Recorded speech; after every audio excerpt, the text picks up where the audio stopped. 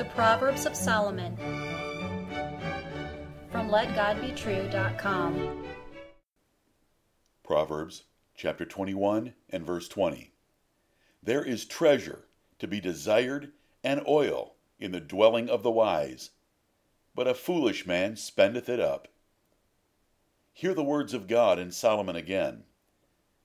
There is treasure to be desired and oil in the dwelling of the wise, but a foolish man spendeth it up. You will make decisions today that affect your financial future. Which sounds best, rich or poor? Treasure or poverty? Wise or foolish? One financial rule will get you going starting today. Guaranteed. But few men, companies, or nations can do it. Spend less. It is that simple. Guaranteed. Spend less than you take in, and the difference will pile up in your home or bank as treasure. Put yourself in the first half of this proverb. If you keep spending like most do, you will end up without treasure.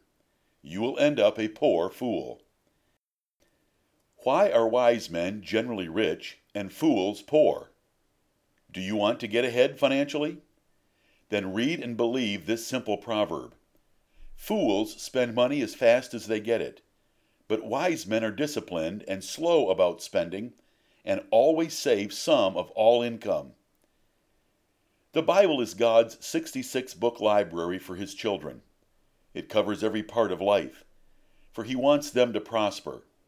He inspired King Solomon to write down financial advice of what he had observed about men. Wise men save and have assets, but fools spend everything. Your spending habits are crucial for your financial success. Income is not as important. You can waste a high income as easily as you can waste a low income. Professional athletes prove it every day. A high income allows you to waste your money on big ticket items. It is not the high cost of living, but rather the cost of high living that ruins men. Wise men have foresight and self-discipline to avoid bad habits and impulse buying and to save some of their income. They make saving a pleasure, and they are reluctant to spend it. There are two kinds of financial losers: lazy men who will not work hard to earn a good income, and hard workers who waste what they do earn. Then there are great fools that have both problems. They dislike hard work and they waste their money. What is the best way to limit spending? Pay God 10% off the top with first fruits giving, as Solomon taught it in chapter 3, verses 9 and 10. Second, pay yourself 10% into savings like the ant does, which Solomon taught in Proverbs chapter 6 and chapter 30. Third, pay all your living expenses. Then you may spend any money left as you wish. You will quickly begin to accumulate treasure, and you did not use a budget or an accounting program. Credit cards spend money you do not have, leaving you worse than this Proverbs fool. They foster impulse buying without paying, which later bites you hard financially. Living sacrificially now means living better later and longer, because savers earn interest and spenders pay interest, and savers are also liquid for profitable investment opportunities. Instead of having money at the end of the week, most have too much week at the end of the money, and the same occurs at the end of life. What about you? A wise man will make giving and saving a habit and delight, for he knows that giving and savings are commandments for his profit, not just suggestions. Benjamin Franklin said, "A penny saved is a penny earned." If you spend 1 penny less this month, it is like earning another penny.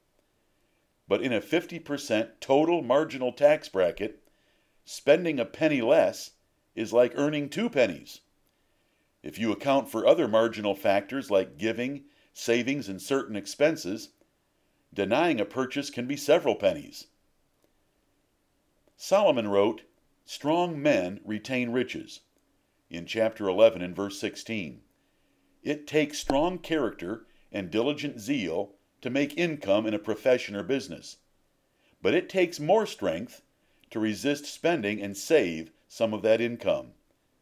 Savings is a measure of character. No wonder the Bible required a dowry from a man to the bride's parents, not the confused Hindu way that has it backward. Beyond monetary income, is there anything else you are spending up or wasting? What about your time? What about your parents' lives? What about your marriage? What about your children's training? What about the truth of God He reveals to you through creation, providence, conscience, and Scripture? Do you save it, or let it run out of your mind? Spenders only think about the present, savers about the future. Jesus gave a business lesson about a man that wisely provided for his future to protect himself from trouble. But the lesson was not about money. It was about laying up a savings account against Judgment Day. Believe on Jesus Christ today and obey Him with good works to guarantee your election, so you can know you will not fall in that terrible day that is fast approaching. Amen.